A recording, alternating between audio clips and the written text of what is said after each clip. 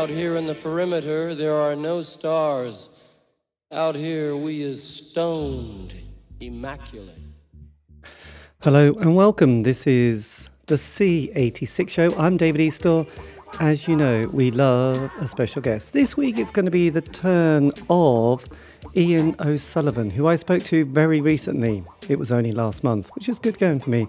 Who was a member of the band who we loved back in the 90s, the Aardvarks, but he's also been in various other musical combos, including the Fallen Trees. But for those who may be thinking, the Aardvarks, they ring a bell. Yes, they do.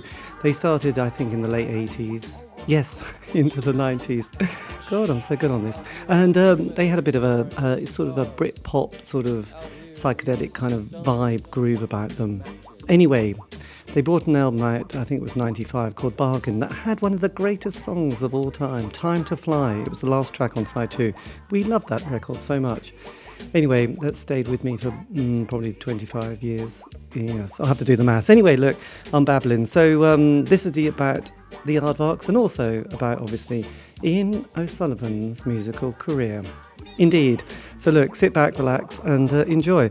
Now, after several minutes of casual chat, which gets edited out, let's face it, you don't need to hear that. You've got another 50 minutes of just two people chatting now.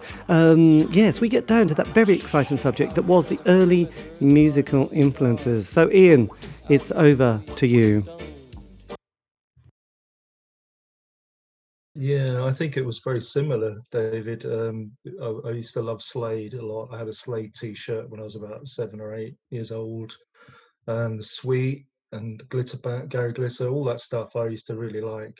But the first 45 I bought was actually Amateur Hour by Sparks. So right. that was so the cool. First single I got. Yeah, it was pretty not bad for a first 45. So that's fantastic. But yeah, I love Sparks as well. So yeah, I was really into that sort of, the pop charts and Top of the Pops and all that stuff that was going on at that kind of period. But what happened was about 73, I suppose. I bought the Beatles Red, the double album, 62, 66, and that just sort of spun me out into a completely different sort of road, really. I just became an absolute Beatles obsessive, and I don't think I listened to much else for at least 3 years. I mean, I was aware of stuff that was on in the charts because the radio was always on in the house. And my mum used to do cleaning jobs sometimes during in the school holidays. I would go along with her and the radio would always be on. So I was always hearing the charts, chart music, and I think it was probably to such a degree that I heard the song so often, I just probably never thought I'd really bother buying them, because new stuff would come along and you get into that. But meanwhile, it was really a pretty deep fixation with the Beatles, really. The Beatles, yes. I would say it took me up to probably the late 70s, I would say. God, that's so impressive. Yeah, but I've also, because I've got an older brother. I've got a brother who's 10 years older than me, so he's kind of in his mid-60s now. So I remember. What was he into? Well, I think as a teenager he was into Beach Boy. He wasn't so much a Beatle fan at that time. I think he liked them, but he didn't have any of the records. So there were no kind of. I didn't grow up with kind of original Beatle albums everywhere. My parents didn't buy them. Yeah. My brother didn't buy them, but my brother was more of a Beach Boys fan. Blimey. Funnily enough, but he always said they seemed a far more exotic prospect. Listening to songs about surf and sand and beautiful beaches was like far more kind of exotic to him. Yes. So that sort of. So I remember hearing that a lot. The kind of particularly the sort of surf Beach Boy period. And I do remember hearing Strawberry Fields at a very, very early age. I mean, that's such a trippy song, isn't it, actually? Yeah. It's such a trippy song. Because you probably realise, I've got a brother who's 7 years older. And, so he, because I grew up in a house, a bungalow, actually. In a village in a countryside with nothing on, and we didn't have a record player until the early 70s. And then my brother, who was 7 years older, he brought home like Sgt. Pepper and Goodbye Yellow Brick Road, and then he got all this prog stuff like Yes and Genesis and Wishbone Ash, Barclay James Harvest. So I got quite obsessed with that. But interestingly, Yes, Sergeant Pepper, you know, the B side, side two with Good Morning just blew my mind. And I didn't realise at the time, and it was only kind of probably recently thinking back a bit, that the Beatles had only just broken up, hadn't they? You know, and yet... That's the weird thing about it. It was a relatively recent event when you think about it. Because I think by about 76, I think, because they were reissuing the singles and the Beatles were, Stars singles on were in the 45. charts. No, that was in the 80s, actually. Well, no, there was kind of EMI re-releases in the kind of 76 period, and you'd get a nice photograph on the back. You get a sort of, some kind of parlophone picture on the front, but on the back they'd have a nice photograph. And, they were charting, and so Get Back was in the charts, and I Feel Fine and stuff like that. And so that was kind of, and I think there was a bit of, I don't know if it tied in with some kind of idea that maybe they might get back, or I think it was just probably EMI just rechurning its catalogue and thinking, well, we can make some money out of the Beatles again, so just start reissuing these things. Yes, but, I guess so. But a friend of my dad used to work at EMI, and we used to be able to get cassettes from him for £1. Blimey. And so having had 62, 66 as my main album, I suddenly managed to kind of completely get the full library of Beatles stuff on cassette. Wow, that must be, that's quite a jump from that first period to the second period, isn't it? LSD. Yeah, that's right. But the thing was, when I got the first one I got was Sergeant Pepper on cassette, and of course we didn't actually have a cassette player, and I had to wait about a week for my brother to come around with his tape player. So this whole week I was just carrying this thing around, trying to imagine what it sounded like. So, yes, it was quite. Yeah, and when you heard it, you thought, "My God, this is incredible." Yes, it was. It was quite quite amazing. And I guess at the same time there were those kind of albums. I remember Band on the Run was one particular album my brother bought, and then there was the John Lennon, I suppose, Walls and Bridges. I think that was one. Another one called Shaved Fish, which also seemed to have a lot of good stuff on. So there was a sort of those two solo albums, and obviously Pete Frampton Comes Live. Everyone had that one in the house. But my parents were really into Terrible Country and Western and stuff like that, and they only the Boxcar Willie. It was terrible. It was just not good. Even now, it's not good. But they could have been cool country and western, but they didn't. So it was kind of easy to almost rebel against your parents, really, wasn't it? Because there was nothing. Boxcar Willie, Crystal Girl, Tammy Wynette. Well, I don't know. Tammy Wynette's probably all right. Yeah, well, we had because my parents are Irish, so we had. There's always an affinity with Irish and country music. So you had American country music, we had some of the Irish country music as well. But my dad liked stuff like Johnny Cash and Roy Orbison, so I used to hear that as well, which was great. So that was there was a little bit of there was sort of different sounds coming out of the house, I guess, at that point. But my brother, I think by the time he got to about 18, a bit like yours, he was into his prog, and particularly Yes. I mean, it was Yes, just all the way. So yes, I know. I even know the solo work of Rick Wakeman particularly well, actually, which is quite weird. Yeah. But then when you're 13 and you just go sneak into his room and play his records, it's hard. You do get very excited by hearing King Arthur and Journey to the Centre of the Earth. So I thought it was very cool. So that's good. Yeah. So he probably hated punk rock, didn't he?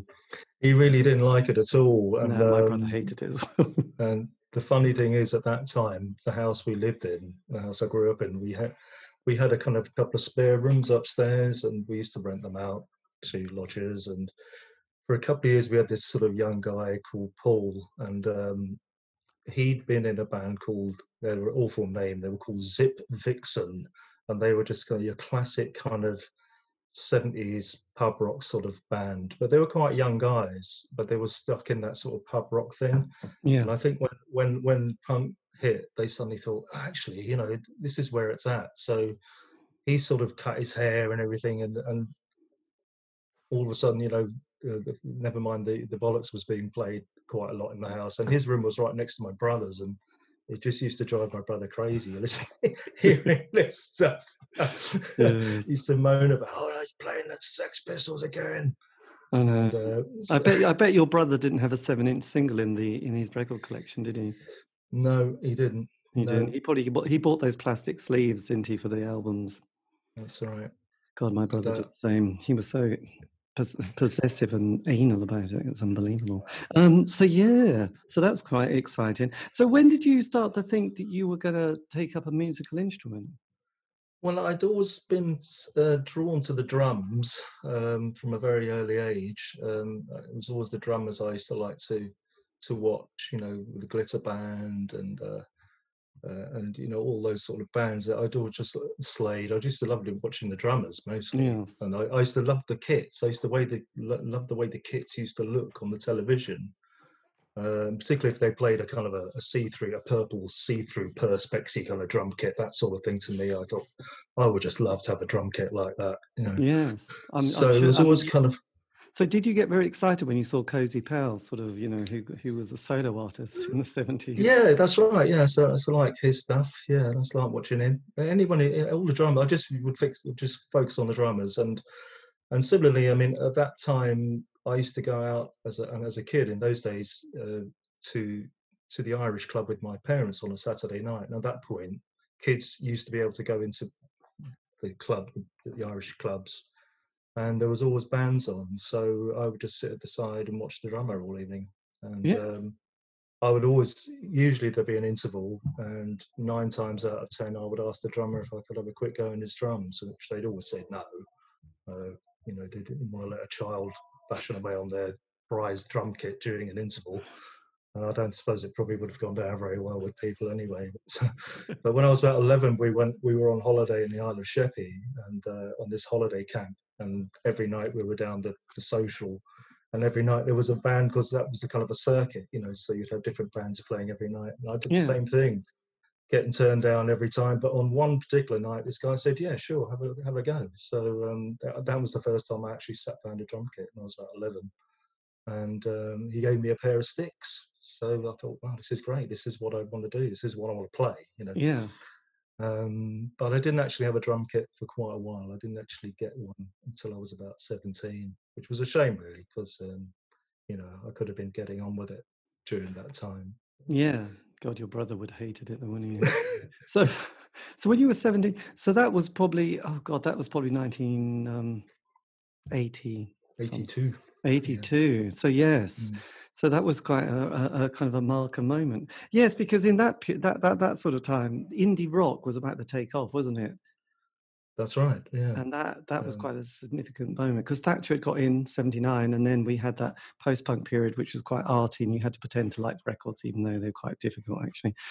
Like Wire and Gang of Four and all those scratchy bands, and Public Image Limited. But then so then there was like those early indie bands, and then the Smiths came along. But before that, we'd both missed the new psychedelic movement, hadn't we, with all those kind of great bands that only lasted for about 12 months, which was quite bizarre, really. That's right. Yeah. So all that. So then what happened when you were 17? Well, I got a drum kit, so that was a start, and that was just a little second-hand thing which I got through a friend of a friend sort of thing. Didn't have to pay anything for it, and it was a bit of a composite drum kit. I think it was cobbled together from about 2 different drum kits, and so I started playing with drums with a guy I was at school with, and he was always noodling away on the guitar, so the two of us would just get together and have a little jam and do some covers, Beatles songs or whatever, and not really thinking a lot of it, but and that developed into a school band, so we recruited a couple of other people, and it was just like an after-school activity, really. We didn't really have any visions of doing anything as such with it. It was just a chance to play. But so I suppose, so that was 82, but about 84, I was playing more. I thought it would be good to play live. It would be nice to play in a band that played gigs. So that's kind of about the period I was starting to think along those lines, really. So where did you grow up again? I'm a West Londoner. I'm from Ealing. Right. So you're right in there. That's quite different to the the wilds of the Suffolk countryside. That's right. Yeah. So you must have been sort of picking up this exciting scene, because there was all those kind of, as I sort of, you know, realized in that book, you know, C86 and all that by Neil Taylor, you know, there was all these kind of indie clubs and bands that were just starting to mushroom out, because obviously the early 80s, there was a lot of unemployment and job seekers allowance and enterprise allowance schemes. So quite a lot of people I've interviewed have all been, you know, that was their apprenticeship. Well, they 1 year of being sort of basically on the dole, taking lots of drugs and being in a band, really. So as you kind of, as you probably realised, you know, that 12 months often gave people that kind of time to sort of create something. And then we had the Dear Old John Peel show, which was another kind of platform, and he was the great gatekeeper, wasn't he? So were you starting to get out and about and go into more gigs at that stage? Uh, well, I was a bit of a late starter, to be honest with you, David. I was a bit of a kind of a homebody, really, or just sort of hanging around locally with mates. And I think in a lot of ways, we were kind of oblivious to a lot of what was going on. It wasn't really until until about the age of 19 that we started venturing out to places like the Marquee, uh, to see. I mean, we used to go and see Doctor and the Medics quite a bit. We became fans of theirs because we'd seen them play at one of the Alice's all-nighters at the Scala, Right. in King's Cross, and they came on about 2 o'clock in the morning and sort of woke everybody up. And we just thought, this is great. So we used to like to go and see them, but we weren't what you would call particularly savvy in terms of indie and stuff like that. We were kind Yeah. of some, you know, there's a couple of people were, but I would say probably myself and other friends weren't that up on it too much. But you know, we kind of liked what we liked, and you know, we weren't at that point going out a lot. It was only really through being when I joined the Aardvarks later on that I became more immersed in seeing other bands and going to clubs and stuff like that, really. So yeah, I guess you know, it wasn't really something that I did a lot of prior to that, you know. Right. So were the Aardvarks going before you joined them, or were you part They of? were, yeah, they were going. They were. The funny thing is, when I think about it, I mean, they were all still at school because they were a bit younger than me. I mean, I'm the oldest out of them, and I think I'm 2 years older than the singer Gary, who's the next one down in terms of age. And so I met them when I was about 20, and I think Gary was still doing his A levels, and I'd met them through their bass player because I ended up working with the bass player in a Saturday job in a local library. And we were just talking about music, and he said, I'm in this band called the Aardvarks. We play 60s type of music. And I was like, oh, great. You know, what kind of stuff do you do? And at that point, they were just doing sort of Who, Small Faces, covers. And I thought, oh, sounds great. But at that point, I was kind of more into, I'd got quite into garage punk and stuff when I was Right. about 17, 18. I started going down that kind of road. So I was listening to Pebbles compilations, Chocolate Soup, sort of British freak beat compilations, and American garage. I already got a taste for that stuff. So I think I started to introduce a couple of songs from that kind of genre into the set. But Yes. yeah, they were very young. I mean, Mark was only 16. On the guitarist was, and at that point he was only 16 years old. And I mean, he was, you know, he's an amazing guitarist. You know, I couldn't believe this guy who was this young could play so well. Yes. So they were two And brothers, weren't they? two brothers, yeah, Gary the singer and Mark the guitarist, and yeah, the two brothers. And like I say, the first time I played with them was in their school, in a classroom. They used to have these kind of little after school rehearsal sessions, and I went along and I sat in and played the drums. But I just remember thinking afterwards, they're just a bunch of kids, and what am I doing? I'm doing a degree, you know. This is being a band with his children. So it sort of it went okay, but I didn't really hear any more. I didn't hear back from them. You know, I didn't really know how they felt about it Yes. until they started. A few months later, they started popping into the library where I was working on a Saturday, and they'd come in and say hello, and said, you know, do you fancy doing another rehearsal? So I kind of went along again, and yeah, it sort of started from there really. So I think the first proper gig I did with them was I think it was like a parent-teacher association gig in Acton, Excellent. and uh, and I think we also did North London Collegiate School for Girls as well. It was that kind of, we were just so far removed from anything groovy or happening, but it just seemed to do. It was kind of fun.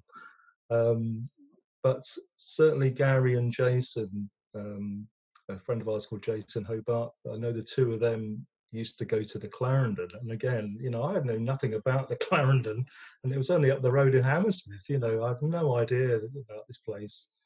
But so Gary said, "Oh yeah, there's a place called the Clarendon at Hammersmith. There's some really good garage bands and stuff like that." So, and that's I started going along there, Right. and we'd also see like bands like the Prisoners as well. And I think the Prisoners, for pretty much most of the bands that we know and we've played with, the Prisoners were kind of really quite a seismic kind of influence on Yes. a lot of So, us. so was that a style that you had already started to gravitate towards? The Patrick McGowan kind of groovy scene and that psychedelic kind of. Yeah, I guess so. I guess it was sort of as a reflection. It was the kind of music that we like to listen to Yes. on a kind of personal level. But and so I suppose in a way it made sense that we were going to play that sort of stuff in a band. But yeah, we did start off doing lots of covers, as most bands do. But bit by bit, Gary started writing songs and slipped them into the set. But primarily, for quite a while, it was still a lot of cover versions, and I think we were kind of known as a sort of, oh yeah, when you hear the Aardvarks playing "Save My Soul" by the Wimple Witch, it's a really good cover, or they do a really good cover of this, they do a really good cover of that.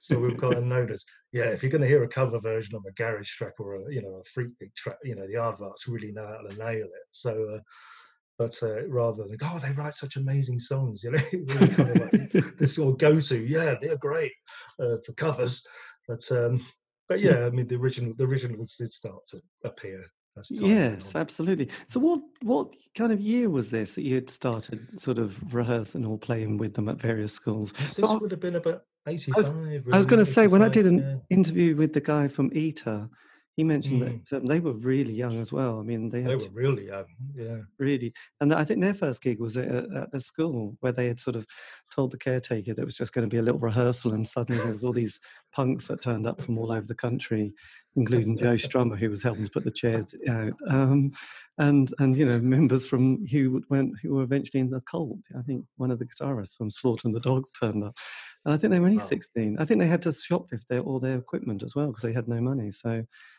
it's an amusing story if you listen to it. Paper rounds weren't going to cover that kind of cost. No, they had to case the joint and go into the anyway. So yes. So what was the year that you started playing live? Well, I would say end of 85, a little bit of 86, and then properly in 87.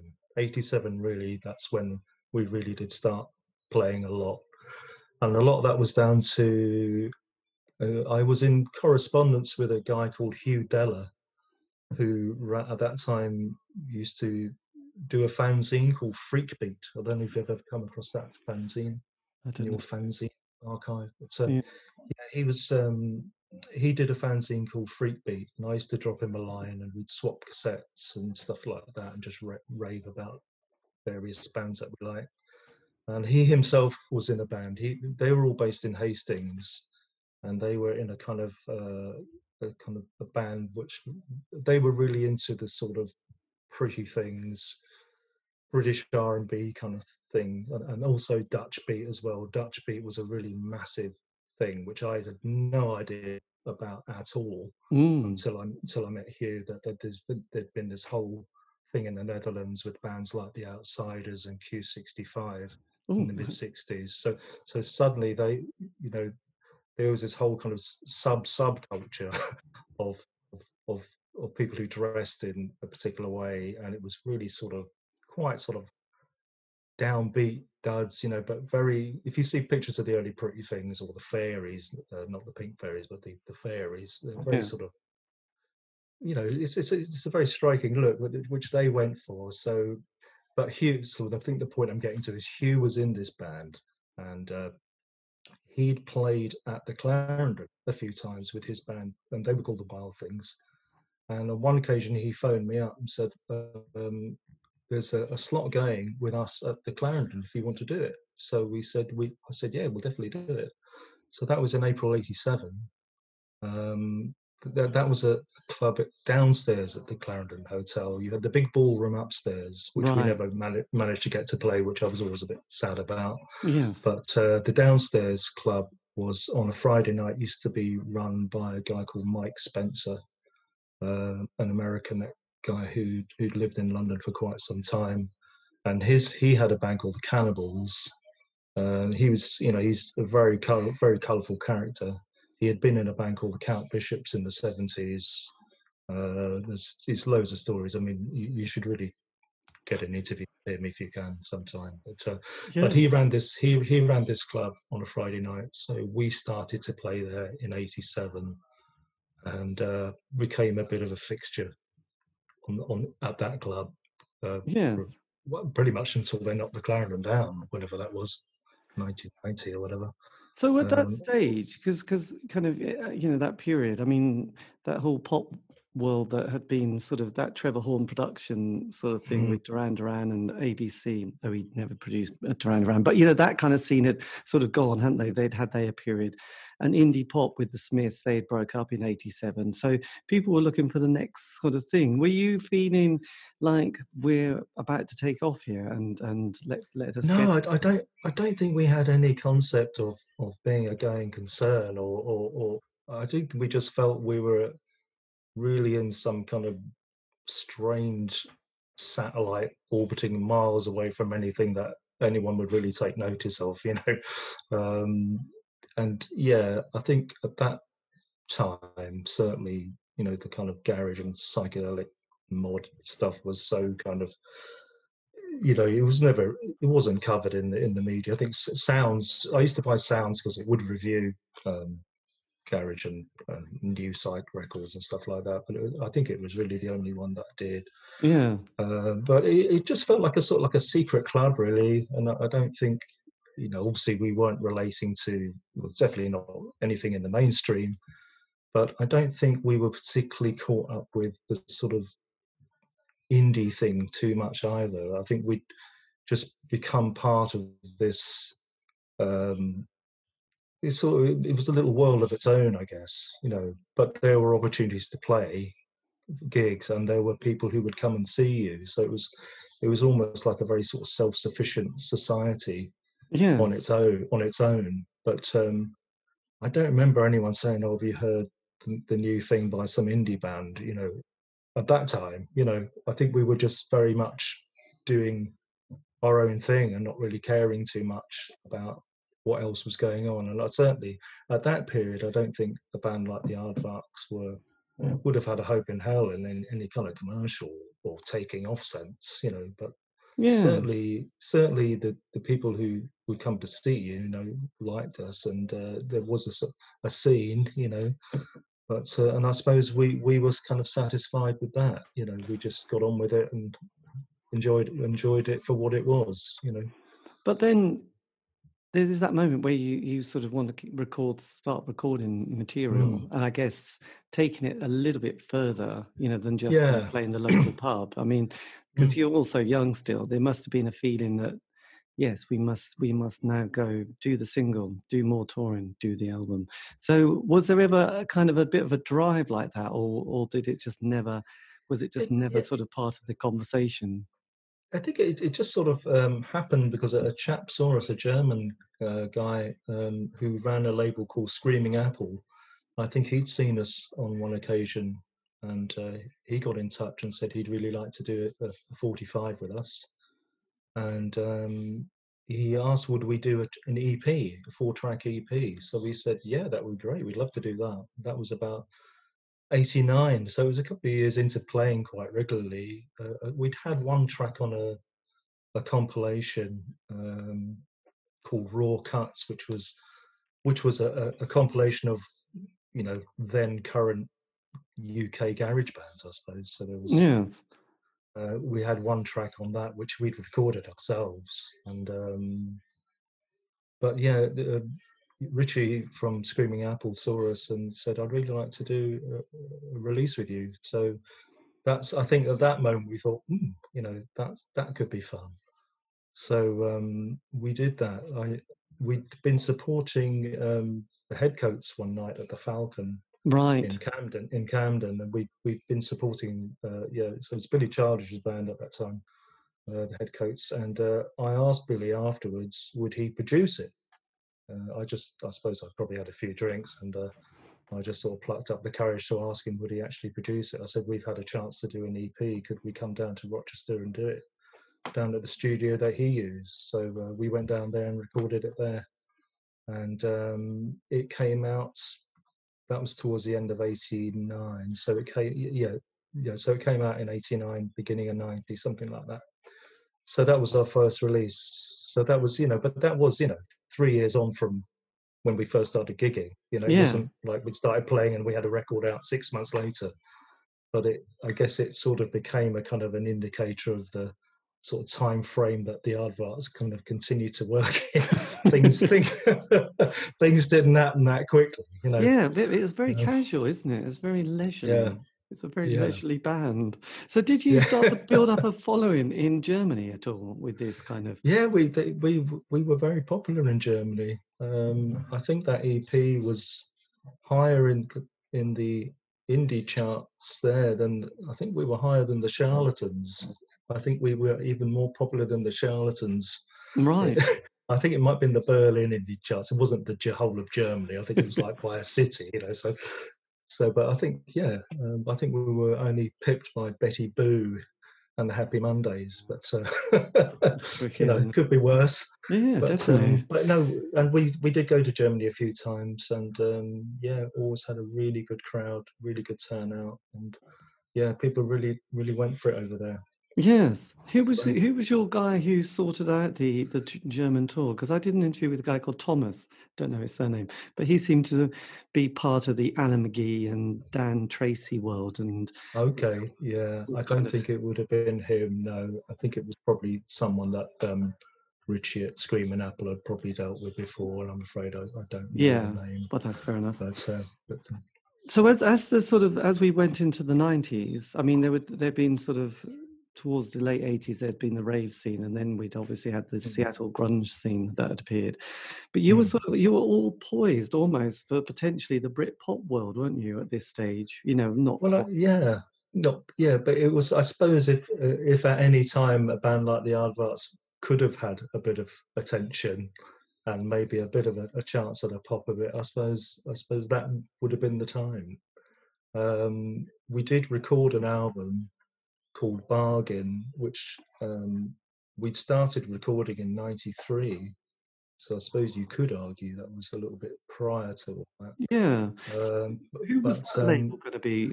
That was originally going to be a label called UFO, which was part of Vinyl Experience in Hanway Street. In Hanway Street, there was a record shop called Vinyl Experience. They also had a shop in Camden as well. But the guy who ran that, Mark, I can't remember his surname. It was a guy called Mark, who was quite a well-heeled American.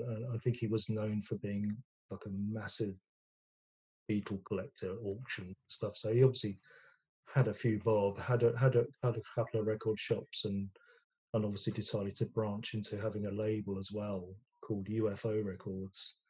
And I think one of his biggest bands was the Sundial, right?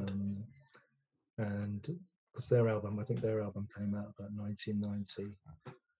So yeah, we got signed to UFO, but that was through a guy called Jim Benner, who had been part of XFM in its original incarnation prior to it being sort of taken over. But Jim worked at the shop, and I worked with his wife, funnily enough, and so I got to know Jim that way. And Jim and his wife Meg used to come and see us a lot, and he was quite keen. He thought that we could do well by getting a contract and getting an album out. So we Yes. signed with UFO, and we started to record Bargain, I think towards the tail end of '93. And I think it was only after about 2 or 3 sessions that things started to look a bit rocky. We tried to book a session with the studio, and it was just a sort of a localish studio in Southall, which isn't far from here. And we were said, well, sorry guys, UFO haven't coughed up for the previous 3 sessions. We'll have to put things on ice for a bit. And that became, unfortunately, a bit of a sign of the way things were going to run for a while. So we had this hiatus throughout '94 with nothing getting done. I mean, we'd had the bulk of it done, in the first few sessions. It was really just tidying it up, and I think we had 1 extra song to record. Yes. Then we hit this kind of hiatus, and eventually UFO, they went. I think he shut the label down, and then there was some doubt about because the studio had said, look, they haven't paid us. The label is now gone bankrupt apparently. We've got the master tapes. We'll try and hold on to them for you until you find somewhere else. And I think I had a brainwave that Delirium might go for it, because I didn't necessarily know the label as such, but I knew one of the guys who worked there. He was a guy called Ivor Truman. Right. And he'd been involved with the Freakbeat fanzine that my friend Hugh had been involved with years earlier. And I knew that Ivor worked at Delirium, had been part of this label. So I just wrote to him, sent him a cassette of what we had. And he said, yeah, we'll put it out. We really like it. But we weren't really a Delirium band, because, they were all kind of magic, what do you call, Porcupine Tree, the sort of more, I suppose, coming from that Hawkwind Gong space rock thing. I think a sort of chirpy mod site band wasn't really quite what they would normally do, but they liked it, and I suppose they liked us. And but the thing was, so they actually paid the outstanding bills of the studio, and they paid for us to record a couple of tracks to fill up the album. Right. But then, of course, we had to join the schedule of release, and that took a little while as well. So the album didn't really surface till '95, I think. Yes. So it kind of looked by that point, and it's I suppose in the climate at the time, it sort of fitted. But I suppose in some ways, some people might have thought we were jumping on a bandwagon, but it was just the kind of stuff we did anyway, and Yes. had done prior to, Blur and all that stuff. So because that's an album that I sort of came across during the time, and which is kind of like looking back at all these kind of this period in the 80s, I suppose, especially. There's a lot of bands I missed the first time that I've sort of, now the second time you go, or not the second, but now, you can sort of access and at least listen to them. So it's amazing that I kind of got hold of, I don't know why, because you didn't probably come and tour around East Anglia at all, and no, I mean, we didn't have any kind of we never had management, we never had anything working around us. I mean, Delirium did get us a couple of gigs here and there. They did take us to Spain on one occasion, but we didn't have a kind of an itinerary of touring or anything like that, so we weren't really out there pushing it. Yes. But again, I think it was always still that thing in the background that it's just something we do because we like to do it. I don't think anyone was really on the point of giving up the day job over it. No. But I suppose had someone heard it and go, "You guys are incredible," blah blah blah. We'll send you off on the road, and we'd plug the hell out of it and had a hit with Arthur C. Clarke. Had a year or two of that before we disappeared, then we would have probably gone for it. But I don't think there was nothing really like that was in place for it. Yes. And also, I mean, the last track on side 2, Time to Fly, can you remember how that came together, that particular song? Because would you say that's not very representative of the rest of the album? I think that's probably why it's an interesting song in a lot of ways, because I don't know where it came from. Gary turned up with it once, and we go, wow. I think Jason said it sounds a bit like something out of an Andrew Lloyd Webber musical or something. Imagine Joseph on stage singing it or something. Yes. It was so kind of different to the rest of the kind of stuff that we did. But It's a I very suppose. I suppose I quite like it because it's a very kind of sentimental song. It's got sort of Mm, slightly, warm and happy and I don't know, yeah, lyrics. And I suppose I've always quite liked it. That was one of those ones that seemed to stick with me over the decades. So I just wondered yeah. if you could remember how, recording it or I use it. remember recording it very well. It was a really nice song to record. We really enjoyed it. I think because it was different and it just had a different flavour to it. And it was a really nice song to do. And we had, Mark had lots of fun at the end, with all the guitar stuff and the echoing repeats and stuff like that. We were trying to build it up at the Yeah. end. It's got that sort of big build up at the end. And I suppose in some ways it was probably a little bit of an indication of where Gary might have started to go with his songwriting. Yeah. But I think by that point, I think Gary's interests were starting to lie elsewhere. Really wasn't really writing a lot by that point. But I suppose had he done so, maybe there might have been a few more songs like that, or we might have gone off in a slightly different direction. But but it's an interesting song, and it also was a good way to close the album with. Yeah. So So when the album came out, mm, was mm. that pretty much when the band was starting to sort of think, well, shall we give it, you know? I mean, because there was another single, wasn't there, about butter, buttermilk? Buttermilk Boy, yeah, that was our last single. So I suppose that was in '99. So I suppose from Bargain coming out, that you had this kind of 4-year period where, yeah, I think we just mostly played gigs, and I think by that point we'd become something of a fixture on the mod scene and the mod festivals, and they were great fun because you could do a weekender in Spain or wherever. It was a really good sort of structure about all that, and they were always fun gigs to do. So, but we weren't really recording in that time. We did have one song on a compilation album called Taking a Detour, compilation, which was put out in '96. So I suppose that kind of breaks up the 4-year period. Yes. So a little bit, but yeah, and that was a song called "I Threw Her a Line," and that was a little bit in the kind of Buttermilk Boy mode. It's getting a bit rockier, a little bit more sort of, you know, not so kind of modish, I suppose, not so flowery, just a little bit more harder rock, but Because not heavy metal. no, we're not. but We're but not heavy but yeah. metal. Yes. I know. Bad but news. Um, but yeah, Buttermilk Boy and Bad Clothes. That was the last single. Um, that was on Detour Records. We so how actually did did that at, yeah. I was going to say, and how did that was on Detour, and then how did the Mm. band sort of decide? Was that going to be, in the words of Jim Morrison, the end at that point? Well, that was the thing. We never really said it. No one ever. We didn't have that sort of conference down the pub, and we just said, "Well, guys, do you think maybe it's time to call it a day?" We didn't have that conversation. Right. We just sort of, I guess, it just started to gradually peter out. But I think we thought, well, the the least we could do, I suppose, is have some kind of final hurrah. And we had a couple of we started to get the Yardbirds are doing a final gig. What again? So it's like, so we thought, well, we got to time this properly. We've got to sort this out.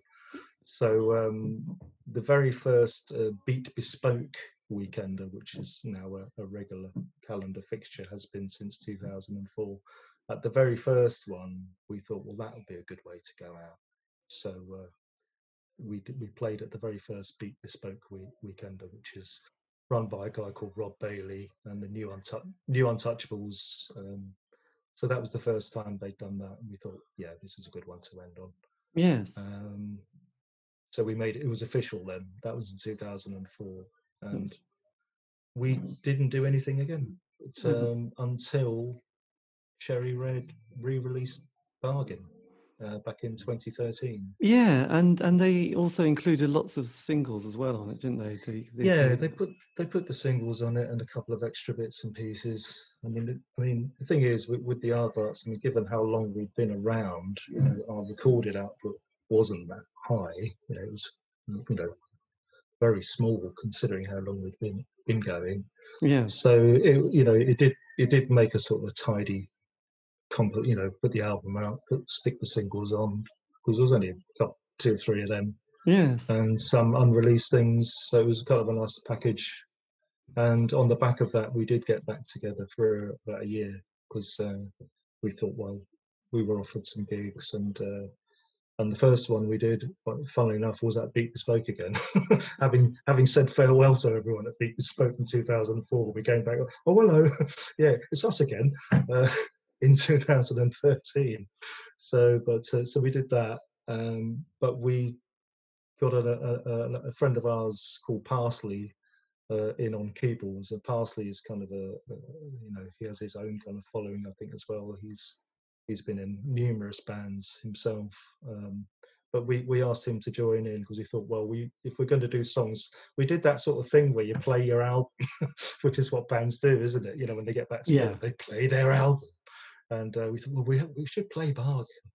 Or as much of it as we can, but then we kind of thought, yeah, but we had keyboards on loads of songs on the album. We never had a keyboard player, ever, and so we thought, well, we'll get Parsley in to do the keyboards.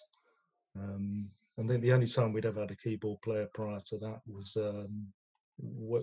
back in '94. We were on the James Whale show, and we borrowed Jay Darlington, who was in Kula Shaker. Right. We got him in to play Hammond because he was a good friend of ours, and at that time he shared a house with Jason, the bass player. So Jay was someone we knew very well. So yeah, he came down. We had to sort of lug this huge, great Hammond organ into this studio off Carnaby Street, which was a complete nightmare.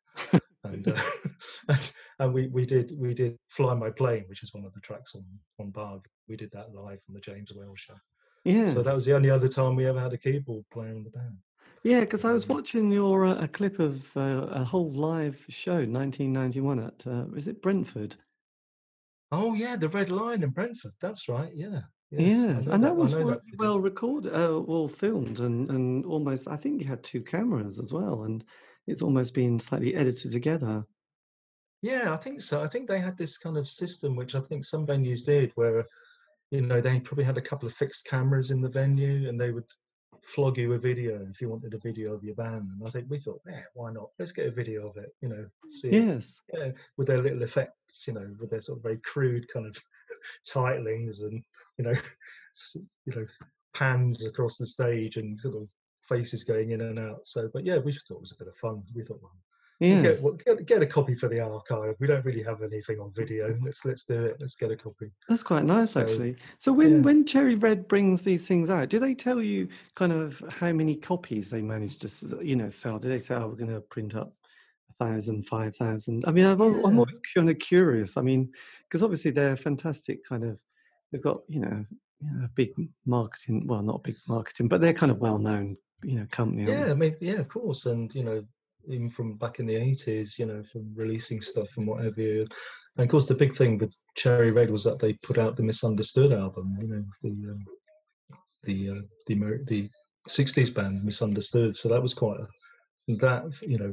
for that kind of scene that we'd come from, that particular release was massively important. So yeah, it was nice to be on Cherry Red, which I thought was great, but I couldn't tell you. Did they tell us how many? They probably did say how many they were pressing up. Yeah. And I think it sold okay. I mean, I've tried to get a copy recently and I couldn't find one, so maybe they did sell them all. But yes. But I think initially they wanted to do a compilation or something like that. It was a little bit strange. We thought, well, it's not as if there's that much to choose from. You might as well just put the album and the singles out. It's not like we've got this vast archive to pick and choose from, So in the end, yeah, thankfully they did that. They saw sense. But then you've gone into another band, haven't you? Which is I mean, I'm currently in a band called Of Arrow Hill, which is a three-piece, and that's with Jason Hobart, who was the bass player in the Aardvarks.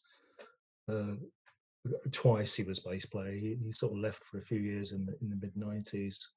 But Jason and I have played in different bands over time. But signed with Jason and a chap called Adam Easterbrook, who's from the Wirral, Liverpool sort of thing. So yeah, I met Adam at work about 10 years ago, 11 years ago, and we just got talking, and he told me about this band that he'd had. I think he just disbanded it at that point, and he was just doing solo stuff.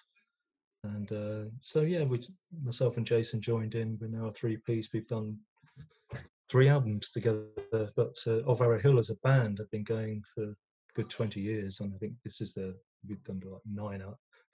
I think the last album we did, which is called Hangover Square, I think that's album number 9 for the band. Right. Third album for myself and Jason. But so did you do Domestic Espionage and A Conspiracy of Clock? Yes, that's right. Yeah. So those are the 3 albums that Jason and I have played with Adam. Yes. And it's really good stuff. We really like it a lot. It's different to the kind of stuff we've done before. And we, just as a social thing, the 3 of us are very good friends, and we like to meet up. And so it's just a nice situation at this stage of the game to be in a band like that. Yeah. But, prior to that, I had been in the Fallen Leaves, which I really did enjoy a lot. I was in them for about 4 years, and yeah, I mean they're still going, of course, and yeah, they've got a really good following, and they play quite a lot. Well, they did before the lockdown, of course, but they have a residency at the Hope and Anchor every month. Yeah, just very good stuff. Punk rock for gentlemen is their rallying cry. So this is Rob Green, who Rob Green is the singer and songwriter. Rob Simmons, ex of Subway Sect, on guitar. Matthew Carris on bass, and Brett Buddy Ascot on the drums. Right. He used to be in the Chords, so he is a mod legend. Yeah, absolutely. And one time Phil King, who went into Lush. Phil King, of course, who has, well, he still plays with the Jesus and Mary chain. Yeah, Phil's done a lot of stuff. Phenomenal. Jesse Hector. Yeah, I think Phil's an all-round top gentleman as well. Yes, well, he was in a very obscure band called the Hangman's Beautiful Daughters. That's right. Yeah, who've just got a compilation out this year or last year. Yeah, and I think like good friends of Dan Tracy back in the day as well. Yes, I think they toured with them quite a bit, and I think one of the members was also with Dan at one stage.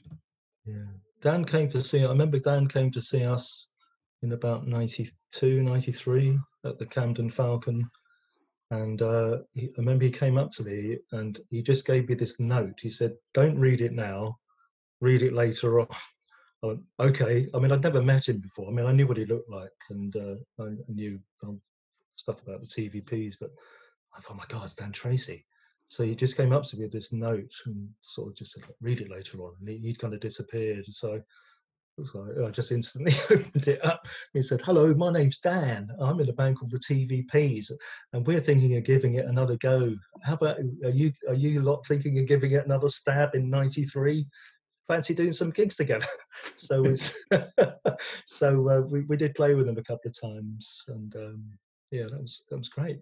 Great. Yes, well, yeah, thankfully he's still alive and sort of being quite well looked after. So I think there was a benefit gig from him a few years ago, wasn't there? That's right, the 100 Club, I think it was. Yeah. The legend that is Dan Tracy. I'm sure someone's going to bring a film out about Dan because so many people talk about him. And yes, there was that film, I don't know if you saw it a few months ago, on the Nightingales, Rob Lloyd and the Nightingales, called King Rock. I missed it, unfortunately, because not having, I think Sky Arts wasn't on, was it on Freeview at that point? I'm not sure, but I didn't see it. Yeah, it's just come out on Freeview. We were very excited with that. So, yeah, so there you go. So look, if you could have said So what happened to the rest of the band, by the way? You know, the other members Well, of... the Aardvarks, well, Gary and Mark still live in the area. Gary, for a very long time, has worked at EMI Archives, so he's usually got a hand in, you know, reissues and stuff like that. He works in the archive, photographs and stuff like that. Mark is still around. Jason is as I said, well, I still play in Elvira Hill with Jason. Jason Yes. works at UCL. I mean, funny thing is, we both work in libraries. I work at the British Film Institute Library, and he works at UCL Library. So we're kind of a library faction. Yes. But yeah, you know, people are around, just getting on with their lives, got married and all that stuff, you know. But I think it's only really Jason and I who've kept playing. Gary and Mark, unfortunately, didn't really keep it going. I think Mark noodles around with little bands, probably. But yeah, it's a shame because he's such a good guitarist. You know, he really should be playing in Yes. bands. You know, but yeah, I think, you know, we had that sort of lap of honor with, you know, into 2013, doing a few gigs, and it was fun. But I don't think, you know, we thought, you know, we didn't really think, no, we're not going to get back together and write another album or anything like that. We just enjoyed it for what it was, you know. So yeah, Nice. but they're Nice. still out there Well, it's getting on good. with it. It's good that everyone's, still, relatively happy and doing their thing wherever they is. So that's good. So look, if you could have said something to your 16 or 18-year-old self starting out, what advice or wisdom would you be able to kind of slip So them? it's a difficult question. I think I probably would have said to myself, learn how to actually play the drums properly. Go for lessons. um, I don't know. I really don't know. Get a well-paid job. Yes. It's funny because actually on this show, I've done so many drummers, actually. I've just realized, keep talking to you.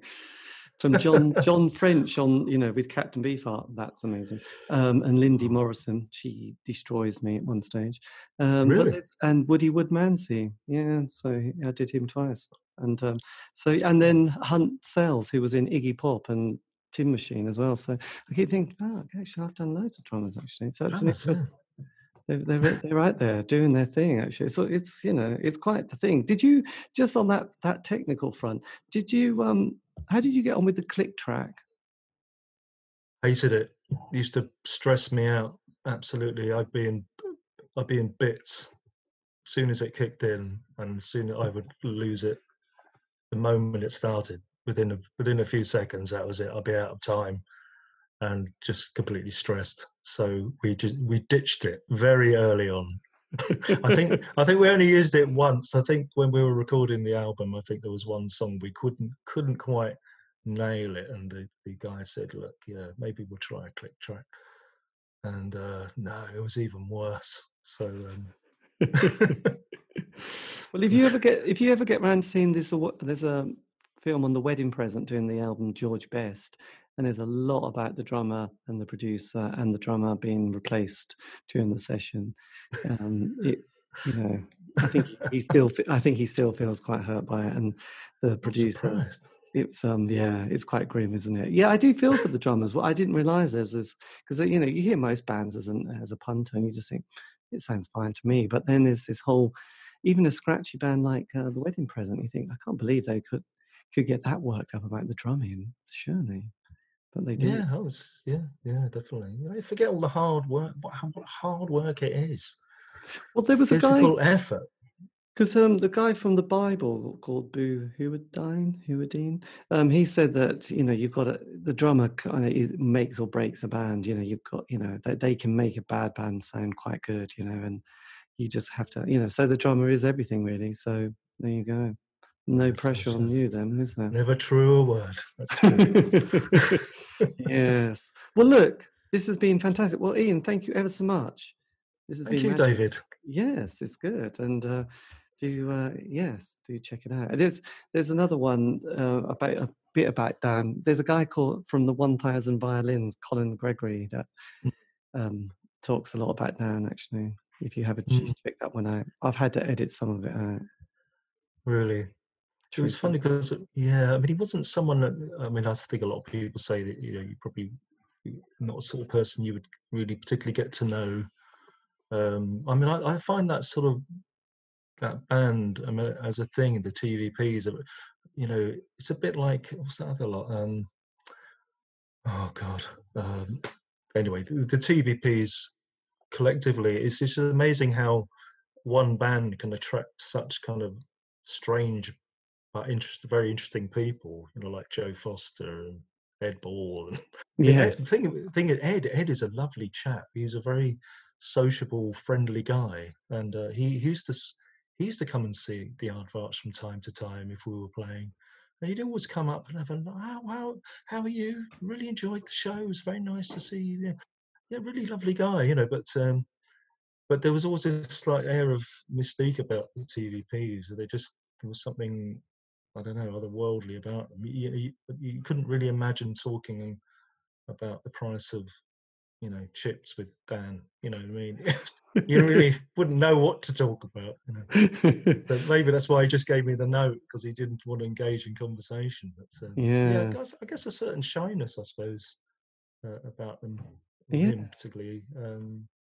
But yeah, it's interesting. I mean, I think that kind of early 80s period, that kind of nostalgia was sort of kicking in for the 60s, which was really only, 12, 13 years prior to that, when, you're thinking about that thing about Syd Barrett. And Syd Barrett became a cult figure for people of our age as well, but they were kind of harking back to a time, which wasn't really that far in the past. It's a bit like you're saying earlier about the Beatles, they hadn't broken up that much earlier, when people were really getting into this nostalgia about the Beatles. And I think that kind of 60s thing was, by 1980, kids who were too young at the time were starting to think of this mythical world of the 60s. And I think that sort of thing has just kind of carried on. I think that interest in psychedelic music, and it's never really gone away. Not just psychedelic music, but that kind of era, should we say? It just sort of transmutes. It just kind of keeps going and mutates, and then there's a whole new bunch of bands and a whole new bunch of clubs, and then they grow up and fall apart, and then there's another wave coming over the horizon. It just seems to keep going. Well, I guess everything that sort of happened in the 60s has just been recycled, hasn't it? Decades, from punk to indie to, everything's kind of like where you can sort of go all the way back. Connected in a way, isn't it? Yeah. I mean, there's nothing really radically different that's happened since the 60s. Apart, I mean, obviously there's, rap and other things like that. But, if it's kind of guitars and drums and a vocal, it's going to be, you can go, oh, actually, they're just ripped off the Moody Blues. Or, oh, they're just ripped off, it's like, what I mean? It's all very traceable, isn't it? You listen. It is, yeah. Oasis in the, in the 90s and went, okay. Oh, yeah, just really, they kind of used to depress me a bit, really. When all that sort of kicked off, I thought, oh God, is this really what we've got now? But in another way, I suppose they were kind of, if a band with that sort of interest in that sort of sound from the past, is at some point you were going to get a hit. At some point it was going to get to the top, and they were the ones who kind of did it, I suppose. Yes, this is true. This is very true. Yes. But anyway, one good film you should try and watch, just came out on Amazon Prime, was Sound of Metal, if you get a chance. Yes, I saw the trailer for that. I must have a look. It's all about drumming. I know the worst nightmare of losing one's hearing as a drummer. Yes. This is tricky, isn't it? Tricky. Yes, but look, thank you ever so much. This has been amazing. David, thank you. And thank you. It's been very nice to talk to you. Yes, we'll leave it there. I think that we do a bit more chat, but you probably don't need to hear any more of that. Anyway, look, if you got that far, well done. That, dear listener, was Ian O'Sullivan talking about life in music and the Aardvarks. Go and check them out. They might just change your life, especially Time to Fly. It's a classic. Anyway, this has been David Eastaugh, the C86 Show. If you want to contact me for some nice reason, if it's not nice, don't bother.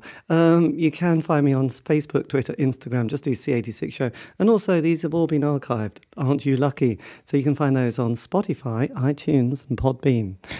It's true. Anyway, look, have a great week. Stay safe.